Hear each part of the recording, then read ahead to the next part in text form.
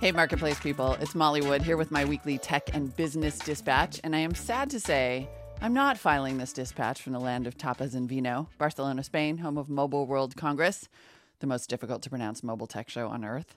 Long story, not there, but I am following the news from Barcelona, like all these new flagship phones announced from LG, Samsung, even a flagship from the Chinese manufacturer Xiaomi, which is jumping into higher priced devices. But of course, the big dog after iPhone is the Samsung Galaxy. And I went to an event in San Francisco to check out the Galaxy S7.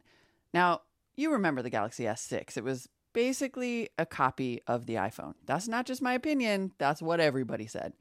But it did not stop Samsung from losing US market share to the actual iPhone. So the S7 is all about listening. Here's a Samsung product manager in SF.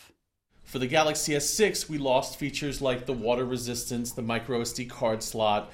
For the Galaxy S7, we've brought that back. So the Galaxy S7 is water resistant. It is IP68, which is even more water resistant than the Galaxy S5 was. So you can dunk this in up to about 5 feet of water, about 1.5 meters for 30 minutes. So you could take this into the shower accidentally, take some photos from the pool. If it gets dirty, you could wash it off in the sink. The open micro USB port and the headphone port on the bottom, all of that can get wet, no problem. Do you have to pee now a little bit? Okay, no, but seriously, sorry about that. I remember when I saw the S6 and I said to Samsung in this briefing, wait, no, there's no SD card slot. And they were like, no, nobody uses that.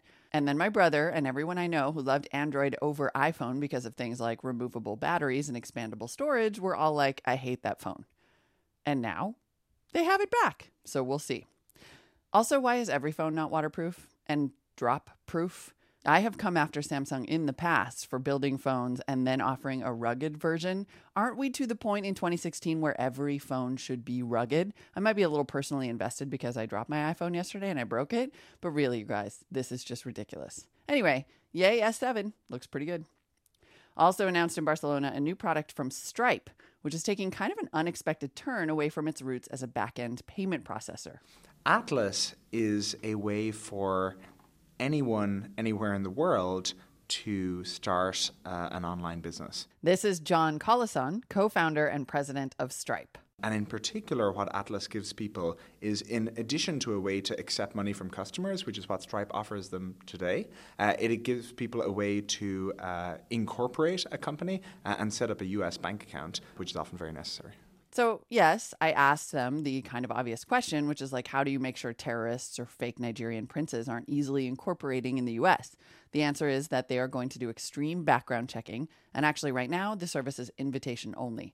And no, you cannot use this if you're in the U.S. It's still going to be hard for us to set up businesses. Oh, and in case you're wondering, because I feel like this happens all the time, Stripe, not Square. Stripe is this.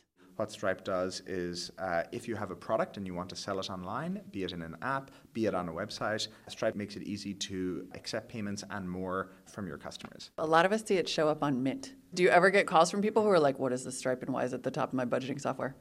We do occasionally hear people talk about that. I mean, mostly it's the name of the business you bought from that shows up, but occasionally you see Stripe sneak in because they're showing the path that it took in getting to the business. Oh, and finally, yes, I am still talking about Facebook reactions because I am obsessed with the meta concept that after analyzing millions and billions of our short little Facebook comments, the data team at Facebook decided that ultimately the entire world could express itself with either love, laughter, amazement, sorrow, or anger. Or just like. And if you think about it, that is all you need. Except for maybe the eye roll emoji. I hope they do that next because I don't know how I survived before I got that on my phone.